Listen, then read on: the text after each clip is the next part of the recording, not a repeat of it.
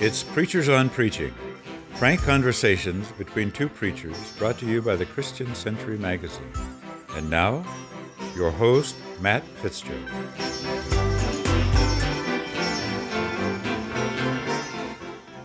Welcome back to Preachers on Preaching. This week, I have two guests. They are Jennifer Morrow and Timothy Ross. Jennifer is the pastor of a Methodist church in Connecticut, and Tim is the pastor of the Hopwood Christian Church in Tennessee. They're serving churches that are different from one another on different sides of the country, different locations, different denominations, and yet each week these two come together to collaborate on their sermon. They've been doing this for years. Sometimes they preach very similar sermons, sometimes they simply offer one another editing advice and input. They recommend this method of a preaching partnership to everyone who preaches, and we'll all learn today about how this method works for the two of them and how it might work for others. So here they are, Tim and Jennifer.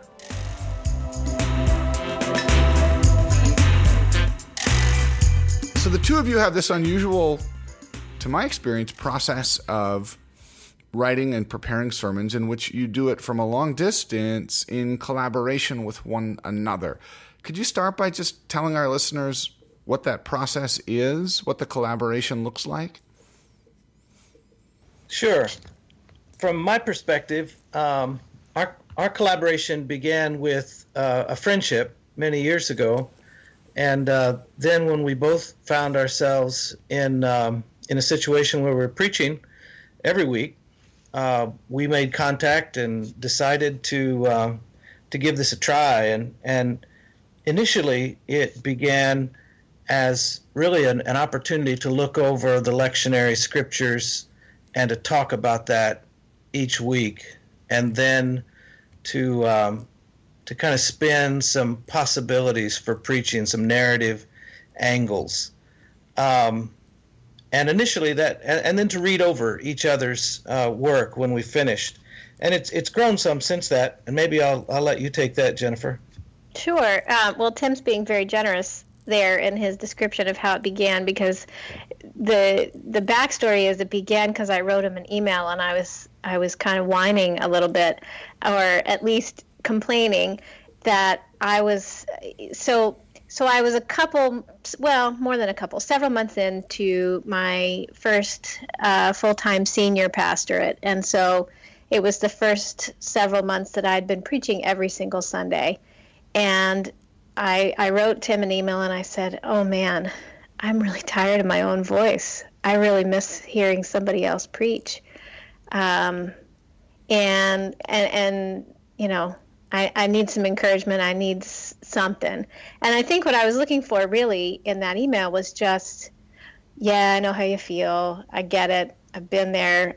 I'm actually currently there, and it's okay. You're not alone. You know, you're not the only one that feels that way. But actually what Tim suggested is exactly what he described. And I don't think either of us really went into it early on with any particular long-term expectations, but it's been really wonderful to see how it's developed. That was 7 years ago now, and so now our weekly collaboration happens in a much more disciplined way and in a much fuller way than it really did at the beginning. So in those 7 years, we've worked on sermon series together.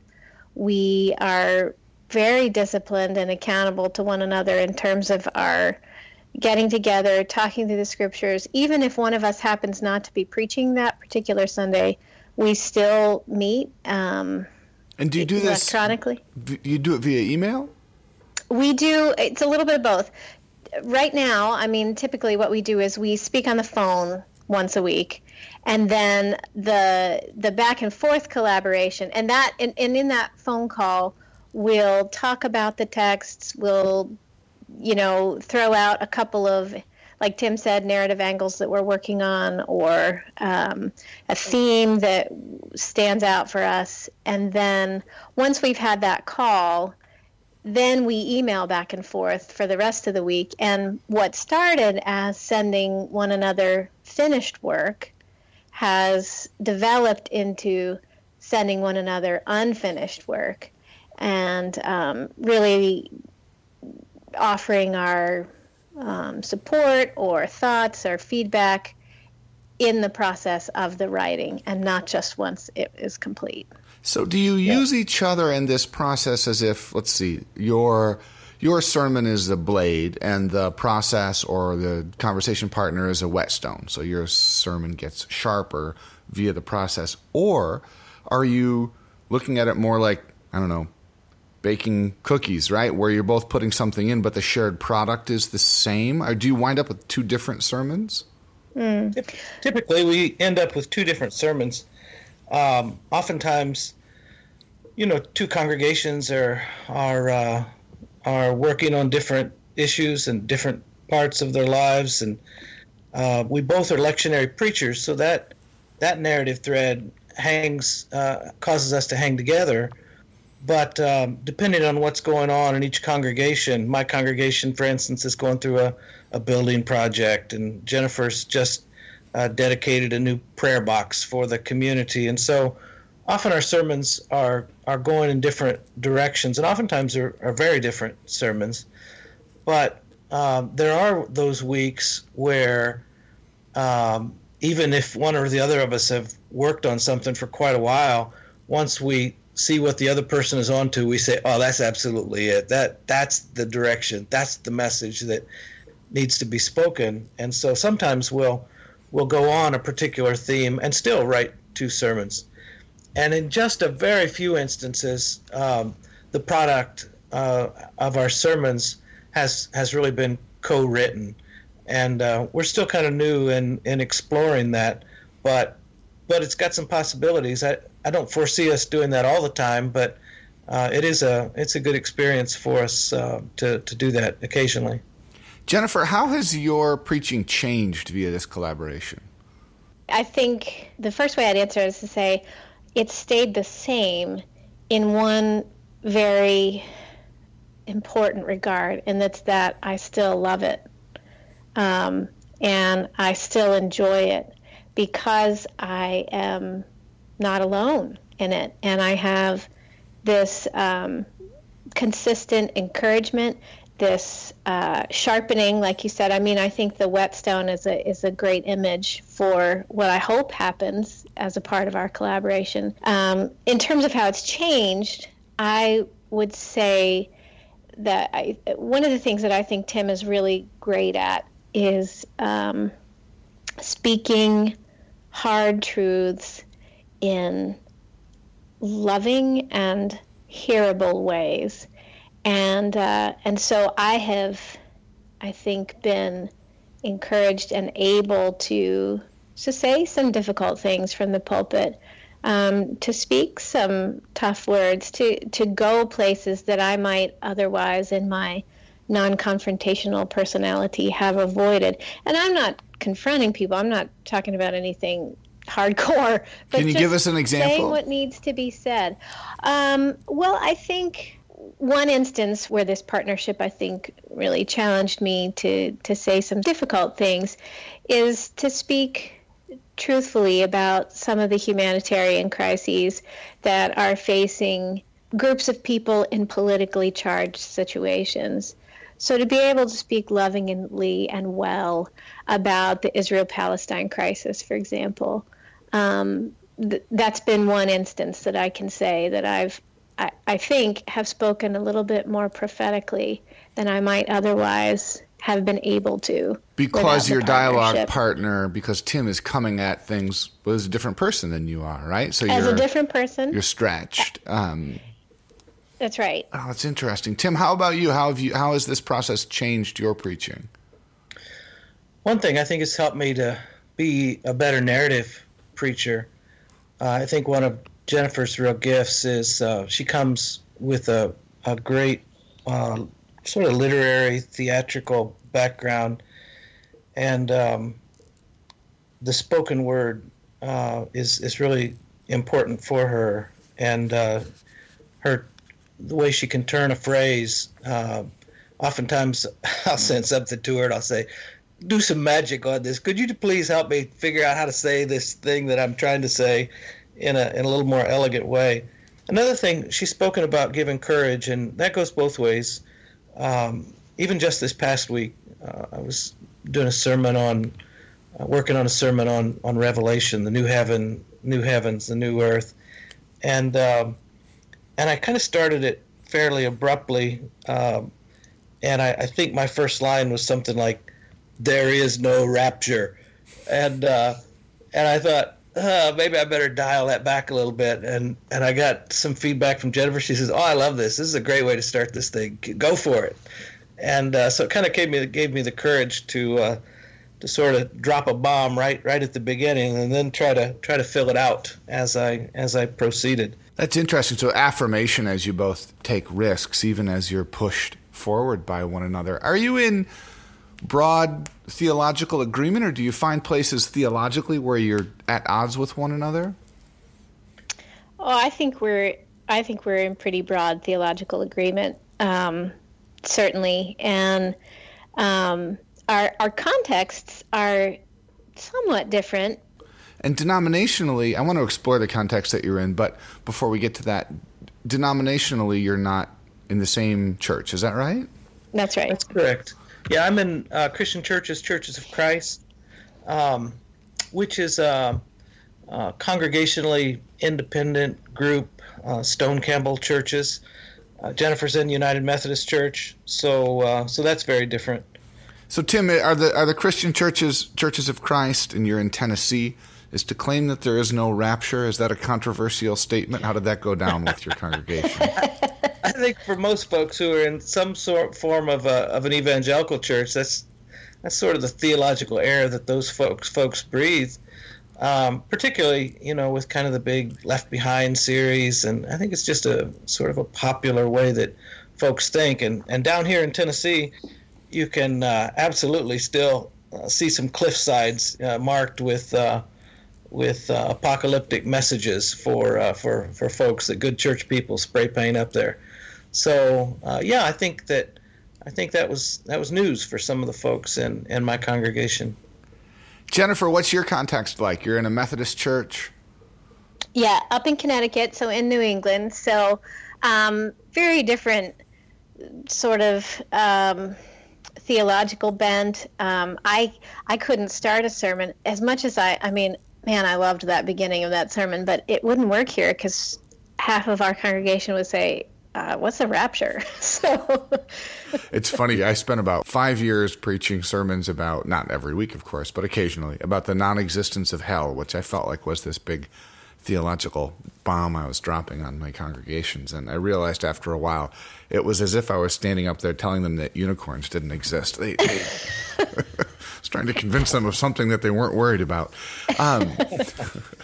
So, Tim, Jennifer's talked a little bit about her own sense of lack and growing sort of like weary in the face of approaching the pulpit week in and week out the first time she was called to do that. What was missing or lacking on your end, in your own preparation and in your own preaching that made this idea spark for you? For me, I've been preaching for a long time, and I think a particular danger for folks who have been in this for several decades is phoning it in. I think there's a particular danger after you've been through the lectionary cycle several times or a couple of dozen times to get stale, to get old, and to lose some of the edge in your preaching. And I think one of the wonderful things, and it's one of the reasons why Jennifer and I have started really encouraging other pastors to think about pastoral preaching partnerships, is the fact that when you're working with another person, you have to be paying attention. There's someone who's expecting you to bring your best stuff. You absolutely can't just kind of phone it in. You've got to show up, and that means you got to keep studying. You got to keep working. You got to keep reading. Got to keep praying, and so for me, it's been sort of an injection of life, as there's been sort of another layer of good benevolent pressure that's been added. Have you both found that are you hitting your deadlines better as a result of this? Are you done with your sermon earlier than you used to be? That's probably true for one of us, but not.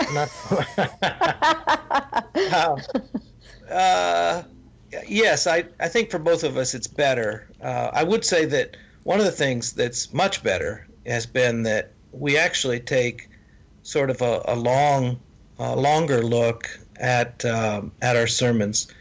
Oftentimes in the summer, we've taken to preaching through an Old Testament book, one of those long series of lectionary readings in the Old Testament.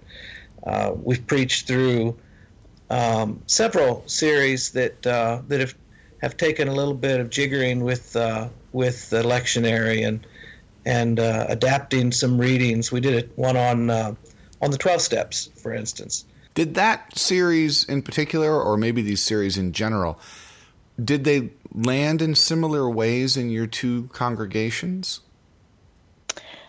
Well, I think so, yes. And I would say that sermon series in particular, I think, found deep resonance for both of our congregations, and I think for both of us as writers and preachers during that.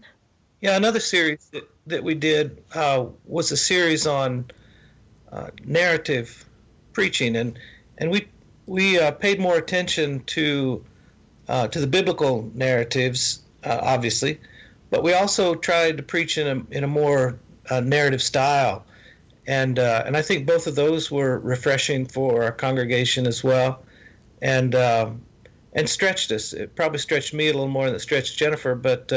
When you say preaching in a narrative style, Tim, what do you mean by that? Well, we did a number of different things during that series, but we did a couple of sermons. I remember large chunks of them from kind of a first-person perspective, and allowed folks to sort of hear the message through the voice of a particular character, perhaps a character in the biblical narrative.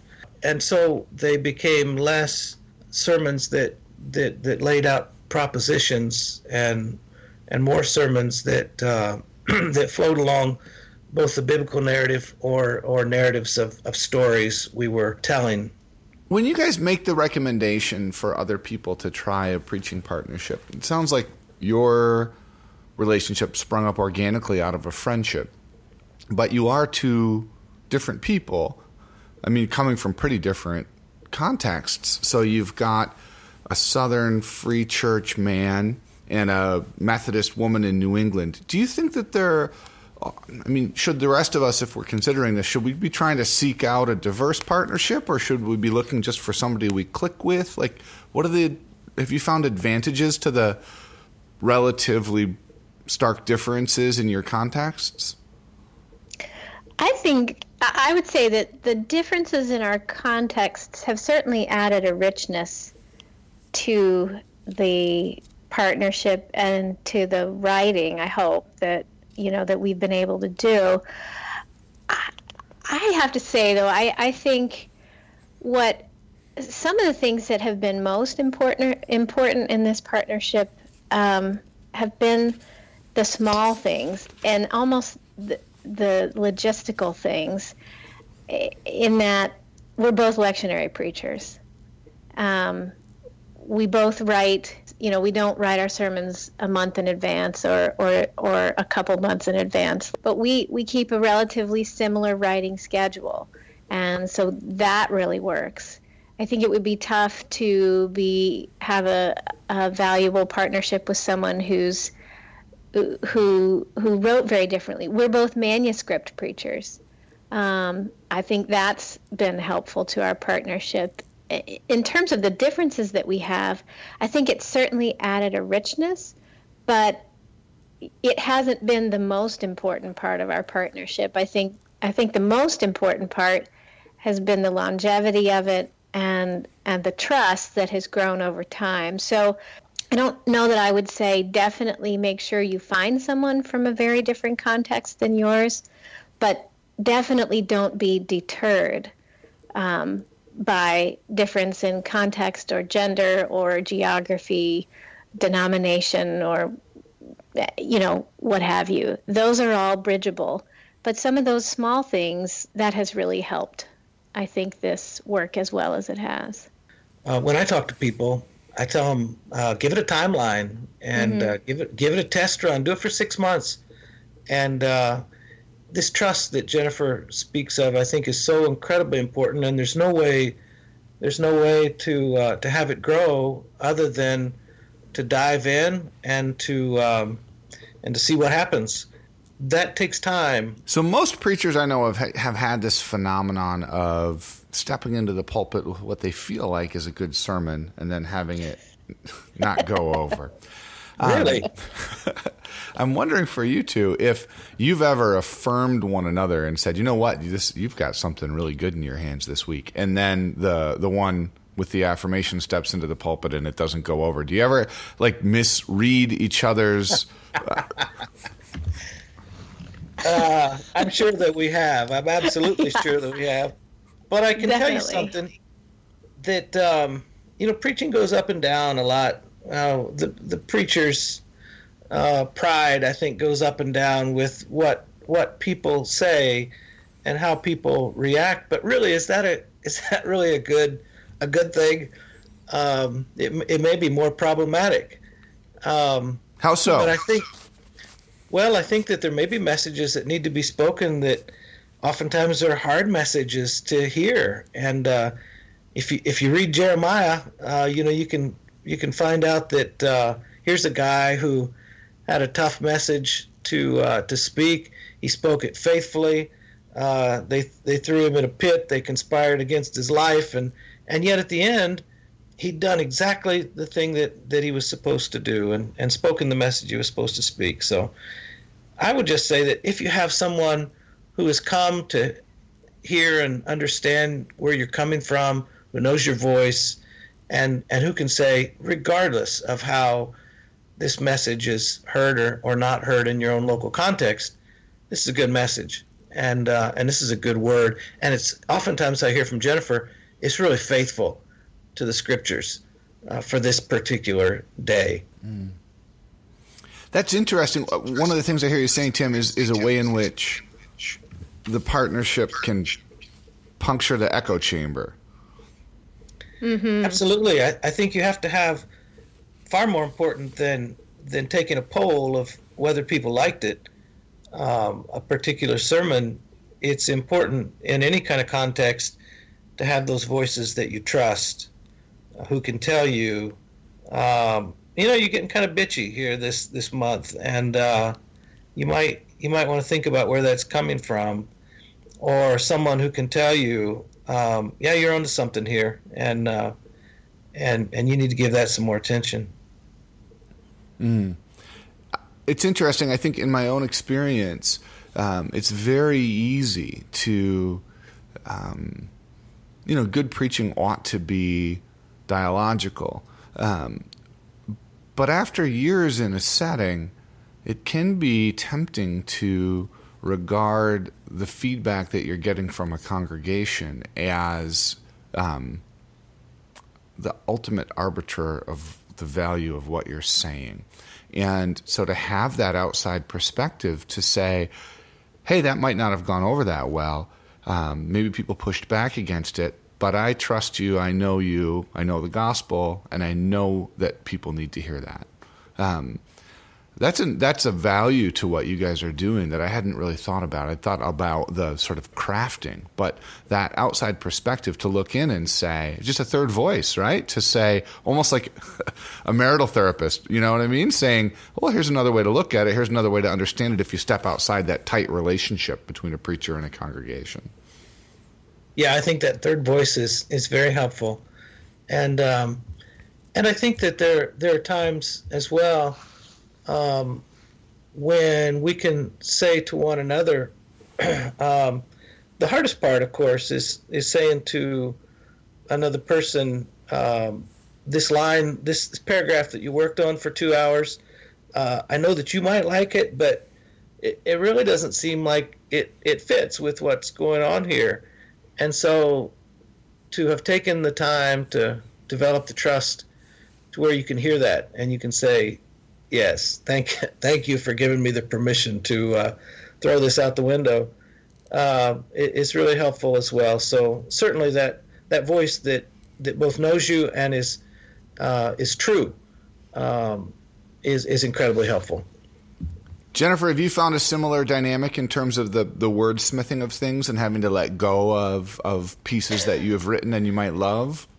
Absolutely. And, I think I getting back to some of the ways that my preaching has changed as a result of the partnership, I think that when I was either not super confident about what I was going to say or feeling like I needed to fill up a little space, my default would be to turn to some flowery language or a turn of phrase that really didn't do anything to further the message, and it was just sort of existing for its own sake.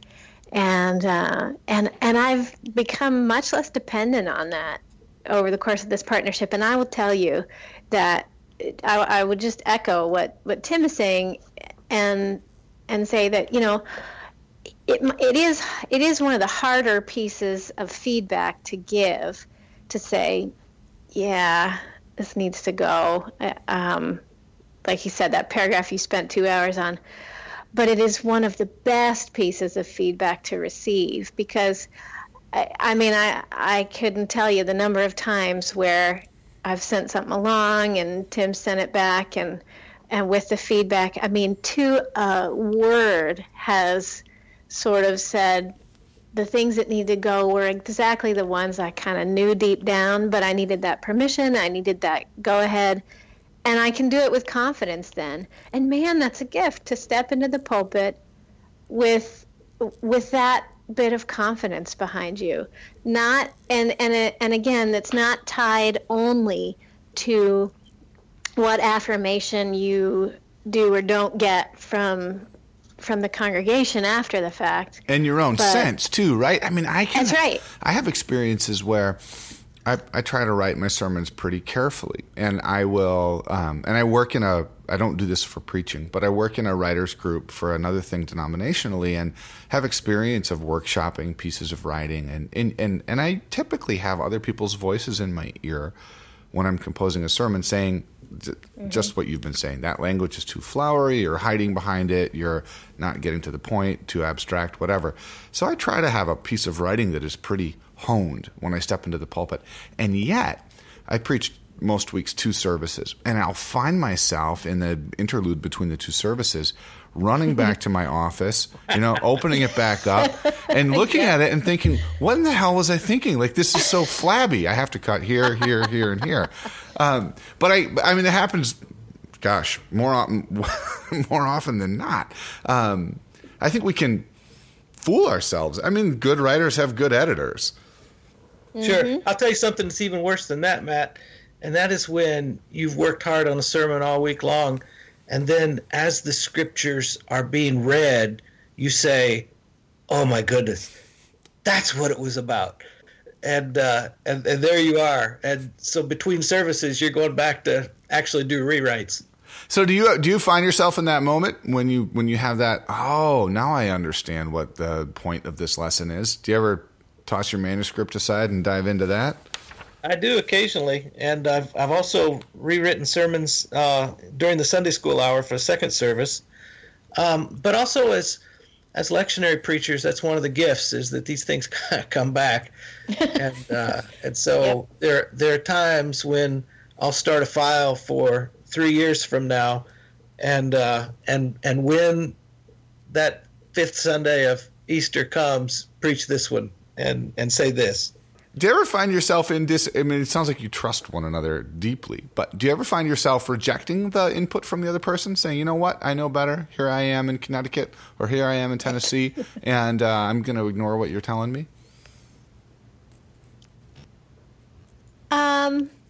Yeah.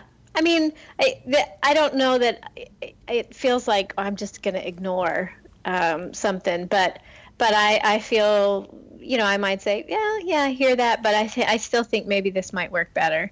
And, so yeah, it's not a situation where in the midst of that very real trust that we have for one another, that we're also still not, in weighing our decisions and thinking through them. It's not just like, oh, well, Tim said I should change it, I'm going to change it. But it's definitely a thoughtful engagement of the suggestions. But so it certainly happens, but for me, anyway, not that often. I don't know. What would you say, Tim? Yeah, I would say that both of us are pretty differentiated people. And oftentimes, as we start a conversation, I'll say, okay, I'm going with the John passage, and I'm really looking at talking about the Holy Spirit this week, and I'll spin out some thoughts on that, and Jennifer will say, well, we get this prayer thing going at our congregation, and I'm going to stay, with the theme from prayer from Acts, and here's how I see it happening. All that's to say that. That may change, kind of late in the week as we begin to read each other's stuff, and there have been times, where I've just said, "Oh, you really hit on it this week. I really like what you're doing with this, and I'm very willing to be influenced this week, and I think I'm gonna work on that same angle as well." Do you find ever that? Well, let me ask this differently. Do you find that the result of preaching in your two congregations is different, or does it stay constant across the two places? You're in an unusual place where you can both be like receiving feedback from two churches at once in some ways. And I guess one of the things I'm wondering is, does the effect of preaching or the efficacy of a particular passage, is it different, or is it happening in a similar way or even the same way in your two different contexts? And that assumes that you're doing a fair amount. I mean, I know preaching is, generally speaking, a forward-thinking act. So maybe on Monday, when you're back to it, you're not spending time talking about how yesterday's sermon went over. Or do you do that? Do you look back and review? I think we certainly have different congregations. They have different personalities, and they have and they're made up of different kind of people. I think you can find a cross section of people in our churches, who would really track and would find deep friendships with one another. But the particular issues and problems that our congregations face, I think, are kind of different. So I would say that it's frequent that things hit a little differently, and certainly both of us are trying to finesse certain messages across that are cultivated to meet or to address some of those questions, needs, problems of our own particular congregation. So I think it's true that there are real differences, but there are some themes, that are pretty universal. As an example, we've been talking a lot more about congregational formation, congregations coming to know who they are and what they're supposed to be about, and what it means that they're a little corner of a larger kingdom. And that conversation that we hope comes through a lot in our preaching has also sort of moved into a program of congregational formation through small groups that both of us have launched in our congregations. And we use kind of a similar format, but and I'm certain that the results are different in both places as well. But we've tried to find commonalities where we feel that our congregations can hear, experience, and even react sometimes in similar ways. And I mean, this might be different, Jennifer, for you as a Methodist in a closely yoked denomination. For me, as a Congregationalist in a pretty free church tradition, one of the things I love is this notion that God acts locally, and that really, as the church, the predominant way in which we're experiencing God's presence or hearing God's voice is at a local level. And I think that's beautiful and true. The risk of that, though, is that we can forget that God is acting locally for us, and then also universally for everyone, and locally for others. And we can begin to reduce the grandeur of God to who God is for St. Paul's, rather than who God is for a church in Connecticut, and we can forget those things. So one of the things that this is really sparking for me is that sense then, if one is in regular dialogue with a preacher from another church in another part of the country, you're going to never be able to forget that the same miracles that are unfolding in your local congregation through the preached word, hopefully, are happening in a different way, maybe sometimes a very different way, maybe sometimes the exact same way too, elsewhere, right? So that sense that a church can get occasionally of becoming arrogant in terms of its knowledge of God or possession of God, that what you two are doing is going to act as a constant disruption to that temptation. That's right, and I think that's a really great insight. And I would just it reminds me of, Tim mentioned he was up here and preached for us this past fall, and it happened that that was the week that we were launching here this new small group initiative, the same, very similar, the same program that Tim's congregation, the Hopwood Church, is doing as well. And so Tim and his wife, his wife Marcia, they came to the small group and were a part of the conversation. The same conversation that they had just weeks before in their context. And it was really neat after the fact. We debriefed a little bit and talked about it, and Tim said, it was so fascinating that so many of the same things got raised, so many of the same issues, so many of the same responses to this book. So even though the contexts are very different, we're responding to the same good news, right?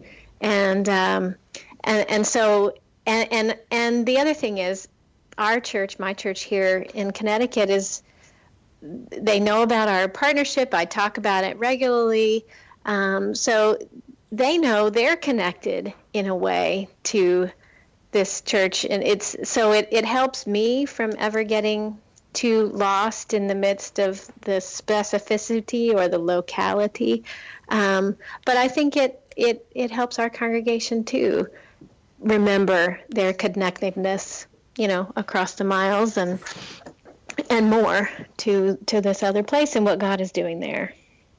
This conversation makes me want to run out and find a preaching partner. It's very inspiring what the two of you are up to, and thank you both so much for taking time to do this. I know that the folks listening are going to be inspired and intrigued, and I bet you're going to spark some new friendships and relationships that didn't exist before we started to get the word out about the good thing that you're doing. Well, thanks so much, Matt. It's been really fun, and we do have sort of a missionary impulse to share this with some of our fellow preachers. It's been wonderful for us, and we hope that some other friendships are forged as well. Absolutely. It's been great to talk to you, and you've had such just really great questions, and it's really such a joy what we've found and what we're getting to do, and it why not get the word out? I mean, it would just be wonderful if some more partnerships can develop and enjoy some of the richness that we have too. So thanks for the opportunity.